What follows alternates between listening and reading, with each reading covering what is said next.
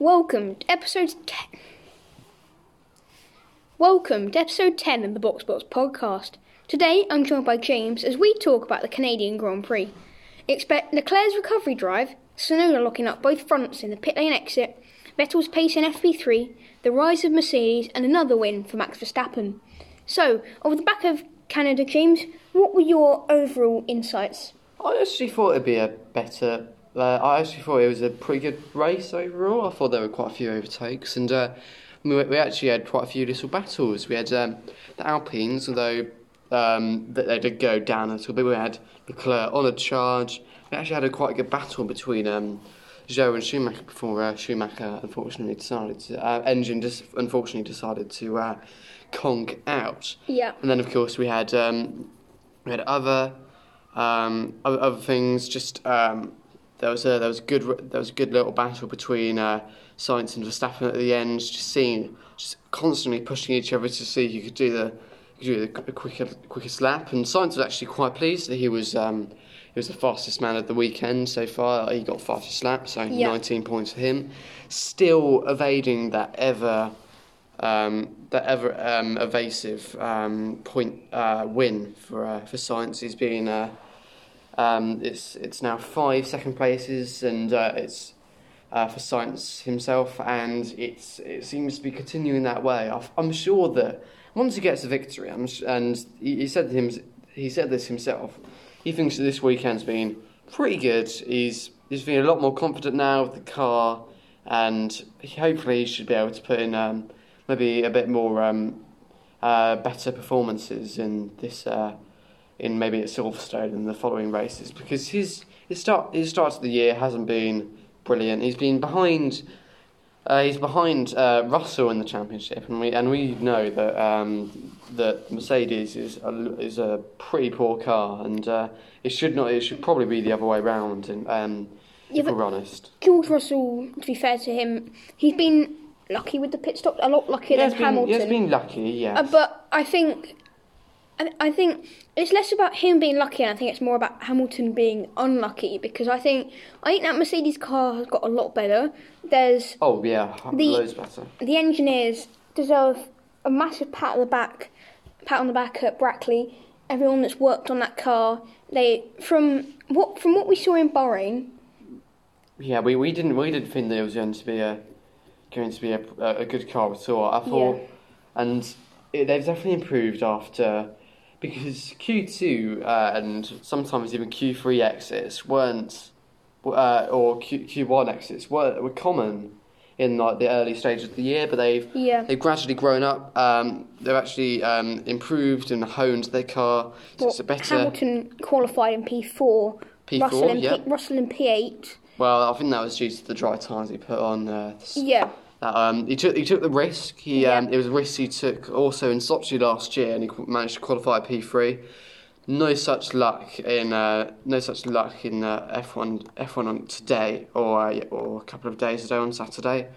Of course, he had a very slow spin, lazy spin, I would say, and didn't qualify on the second row where he might have expected to. But of course, that's just racing, that's how it goes. Well, on the topic of qualifying, I think we need to address the elephant in the room, Fernando Alonso. Brilliant.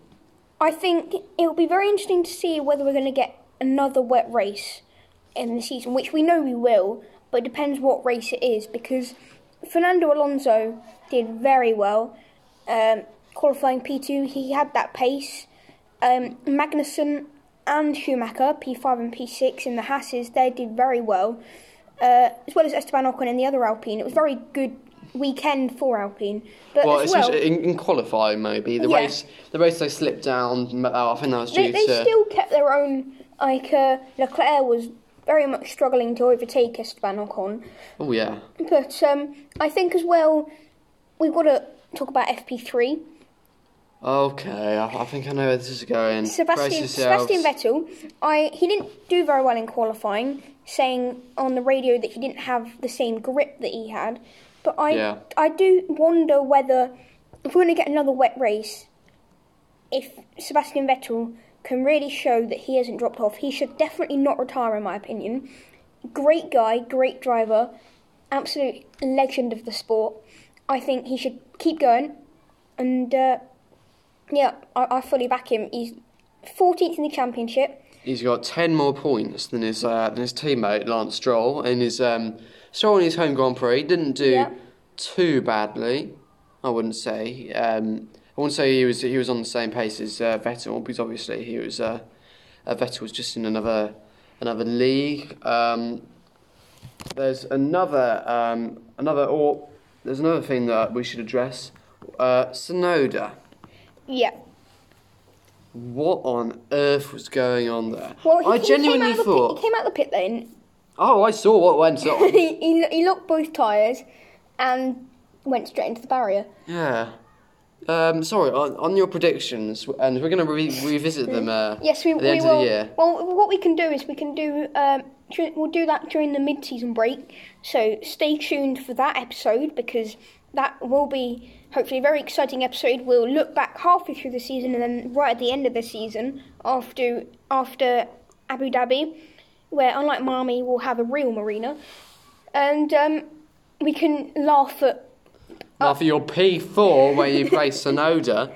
Instead, he proved it how good of a racing driver he was. Yeah, by sliding into the barrier. I genuinely thought it was a mechanical failure. I thought, maybe the AlphaTauri engineers didn't fix the tyre on properly, and it maybe just battled around and couldn't get the full braking power, and it just slid on straight on. But no, it was a genuine mistake, and it's been 1.5 years he's been in the sport, and it's not been a brilliant 1.5 years. We saw a bit of a glimpse of hope at the last race in Abu Dhabi, but that put me on to thinking he was going to have a brilliant season. Yeah, somehow this year, getting more points than George Russell for 111 at this stage. I'm afraid he needs to get 100 more points, and then maybe he'll be in contention for a P4 finish in the championship. But that's not just going to happen, is it? No. Well, Sergio Perez. Oh dear, he didn't. He didn't have a very good weekend at all. He was struggling with the car a lot. He crashed in qualifying, doing the same thing as Tsunoda did, locking up the front. I wonder whether it would be the same as what happened in Azerbaijan. I think it was 1 or 2 years ago, when Sebastian Vettel, I think he came second actually, when Verstappen was leading the Grand Prix, went into the barrier. But one of those things, the reason why he locked up was because he changed the front brake bias so that you get more pressure in the fronts, which means that he's more likely to lock up for the safety car restart. That was Lewis. Lewis, sorry. Who did I say? Verstappen. Oh, okay. No, sorry. This is Lewis, and he locked up because he didn't change it back. So I was wondering whether that's what Tsunoda was trying to do, trying to put more brake bias on the front of the car. Okay, right. And was trying to get more heat into those tyres, more pressure into them, and instead just forgot to turn it off coming out the pit lane and locked up. Maybe. I think it was just bad rubbish driving. Yeah. Well, what else? What else is there to talk about? Well, Lando Norris, talking about rookie errors. 5-second penalty, speeding in the pit lane. Oh dear, yeah. Yeah, that's rookie error. I think that was a bit of a... I think he was maybe a bit angry after the horrendous pit stop that he had. I mean, yes, the pit crew made a mistake with Daniel Ricciardo. I think it was the front right tyre, if I'm not mistaken. Was it rear right? No, front right, I think. Okay. And bit of a mistake that cost them time, and of course they were double stacking. So of course you had Norris coming in straight afterwards. They really did need a really good pit stop to send Ricciardo on their way. But that didn't materialise, did it? And Norris went in straight away. Team decided to put on the tyres, but then they realised it was Ricciardo's. Yeah. And just took a very long time to switch it back. All the while, cars were going past on the front stretch in the pit lane, losing time. And I think maybe you gave it a boot full of throttle afterwards. He probably wasn't very happy. Yeah. And that's I think that's maybe where the penalty came from. Penalties also have struck Fernando Alonso after his incredible qualifying results. Weaved on the straight to block Valtteri Bottas, which wasn't brilliant. Well, one thing, just talking about Leclerc now, just roughly switching. All right. Very, very well for him. It did very well. He'd have been a bit annoyed that Max Verstappen managed to win the race, but he managed to catch up to Checo. He's now in P3 in the championship. But just take the Monaco Grand Prix. What? Okay. Canada. No. Just hear me out on this. Monaco Grand Prix. Guess how many overtakes there were in the Monaco Grand Prix? 11. 12. 12. Okay. 12 overtakes, and the amount of overtakes that Charles Leclerc made. Started in P20, I think. P19. P19. Okay. Ended up in P5. All right. That's already 14 overtakes. Already 14 overtakes. And more than Monaco. And you've also got to take into consideration he was P8, I think, before he pitted. Yep. So he made probably about 2 or 3 times the amount of overtakes than there were in the entire Grand Prix in Monaco. Wow. I think that just says a bit more about Monaco. But yeah. Before I have a talk about the cars, anything else you wanted to talk about? Well, I'm just having a look at the driver standings here, and we're heading into Silverstone, 2 weeks. Yep. Still got a bit of time between that. Maybe so we're going to have to come up with something to do during then. Maybe the Senna script. Yeah, we have reached 100 listeners, I'm happy to say, so that will be coming out as soon as we can make it possible. Yep. With our busy schedules, but we will try to do that. But we're coming up to Silverstone now. Of course, last year's race was say a bit controversial. Yeah. And Lewis, I think, was roughly like 50 points behind at that stage, wasn't he? And he did need quite a maybe a couple of maybe a win and maybe a poor weekend for his rival. So unfortunately, it didn't happen in the way he might have liked. Yes. But in that way, he was still back in the title fight. Now let's have a look at Charles Leclerc, shall we? He's 50 points behind Max Verstappen. Yeah. And we've got Silverstone next. So, of course, I know maybe the tickets are already sold out. For Silverstone. They're already sold out. They sold out within 2 minutes. Oh, really? Okay. But that's an exaggeration. Little word of advice. Yeah. Maybe crowd around cops and see what goes on there. Because, I don't know, we might have Leclerc going for a little move up the inside. And there I'm with Verstappen, but I don't know whether that will happen or not. Another thing I'm looking forward to at Silverstone is the 2 Mercedes, and which one will perform in front of both their home crowds, because of course Hamilton's at Silverstone. Silverstone has been a stamping ground for the last 7 years. It's been pretty much he's been pretty much untouchable there. So it'll be interesting to see whether he'll be able to compete with Russell Russell, especially in qualifying and in the race there. But of course Russell has had a pretty good run at Silverstone. Of course he hasn't scored 8 wins. I don't think like Lewis has. Might be 8 wins. Might be less. Might be more. But I think one of the highlights of last season was Russell managing to get up into P8 and into Q3 with Williams at Silverstone. So we know he might have pace there. Yeah. And of course that's where the Brackley team have also started testing. I'm expecting things from Alfa Romeo as well. Not Alfa Romeo, Aston Martin, because they're based there. Yeah, they're right next to it. So I'm sure. So I don't know. Probably not a win.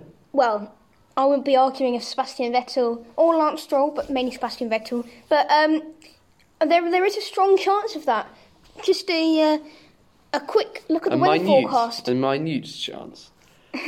Just a quick look at the weather forecast. There will be rain Friday, Saturday, and Sunday. So you're going the weather forecast, and you're trying to predict a race that is not going to happen until in 2 weeks' time. 2 weeks' time. Right. And this could change, but it's high risk of rain. So on all days, Friday, Saturday, and Sunday. So I think it would be very interesting to see what happens. Whether Mercedes, they probably will run a high downforce setup to stop the porpoising, which got better. The Ferrari was still porpoising, but I think Hamilton was certainly. Hamilton was actually quite. Yeah, it was very pacey. I think he was lapping in the same region as Sainz as well. Yeah. He does really like Canada. It was the first race that his first won. Victory. Yeah, back in 2007, and throughout the 15 years I think that he's been in F1, he's managed to win there 7 times, which is pretty good running record. And Martin Brundle said something that amused me, and it was if Russell was quicker at Canada, then Lewis must be feeling a bit worried, but he wasn't, because I mean, if Russell had been quicker, it's one of Hamilton's favourite circuits. I think we might know who's the quicker driver, at least this season. Well, it will be quite interesting. That Silverstone Grand Prix, I would like to see some drama. Definitely. Because we haven't really seen a crash as such. We've seen people go into the barrier. Why are we expecting crashes at Silverstone? I'm not saying that we should be. I'm just saying I'm hoping that we might get a bit of drama at Silverstone, because there's quite a few drivers from England looking to win their home Grand Prix. Well, not many of a chance of winning them, if I'm honest. Looking to do well, and I think it will be interesting. But quickly, I do want to talk a little bit about what I've been talking to James a little bit about the F1 cars nowadays. Oh, right, yeah. In my opinion, they're getting too good. Too good? Too good, which means they're getting bad, because take all these circuits. Canada, less such. But Azerbaijan, yes, very good circuit normally. Bahrain, very good circuit normally. I think if Bahrain wasn't the opening circuit, it probably wouldn't be that favourable. I don't know, we had a pretty good race there. I know, we had a pretty good race, but I'm wondering how much that was to do because it was the first race. I'm thinking. Well, you can't make up a good race just from the first season. I know, but I'm thinking now that Melbourne is not the first race of the season, it's kind of lost that prestige and it's lost that kind of importance. And it's still a good track, I think, as well. With Monaco, it's a good track, but the cars have outgrown the circuits, and now we're starting to get more, not boring Grand Prix, because for many people, including myself, we absolutely love the strategy behind it. But for the new watcher of F1, it's not as exciting, and I use that word probably not in its best form, but I'm going to say exciting than what it would have been 5-10 years ago, because all the cars are just too good. Like, there's not really enough space to overtake, or the straights are too big so that it's just way too easy to get past. Now, I don't know how much this is to do with DRS, but I think the cars are getting too good for the circuits. They're outgrowing them. I don't think we can change every single circuit, because the cost of that, especially when you get street circuits that you can't exactly change much. So I think the only thing that the FIA have got to do is somehow make the cars worse, but still make them fun. Still make it fun. I think they just make them shorter.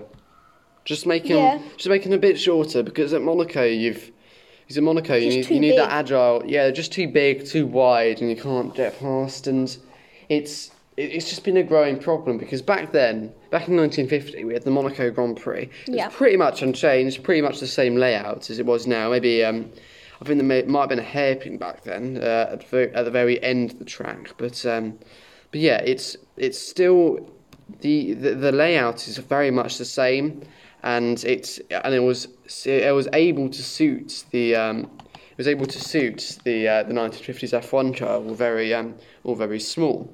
But now they're colossal. I think they're like 6 meters or something, or 6 meters long. They're massive, 2 meters wide, and that's nowhere near the proportions of the sheer size of the 2022 cars. Yeah, I think something has to be done about it. We've seen the FIA address the porpoising issue. I think that's helped to a certain extent. It still could be a bit better, but that's all I have to say. Anything you want to say, James? No, I think we'll just wrap it up there. Well, thank you for listening. We'll hopefully have either the Senna script ready so that we can record that episode, or what we fully expect the Silverstone Grand Prix to be. Yeah. But there will be another episode probably at the weekend, because we've got 2 week gap. Stay tuned for that. Thank you.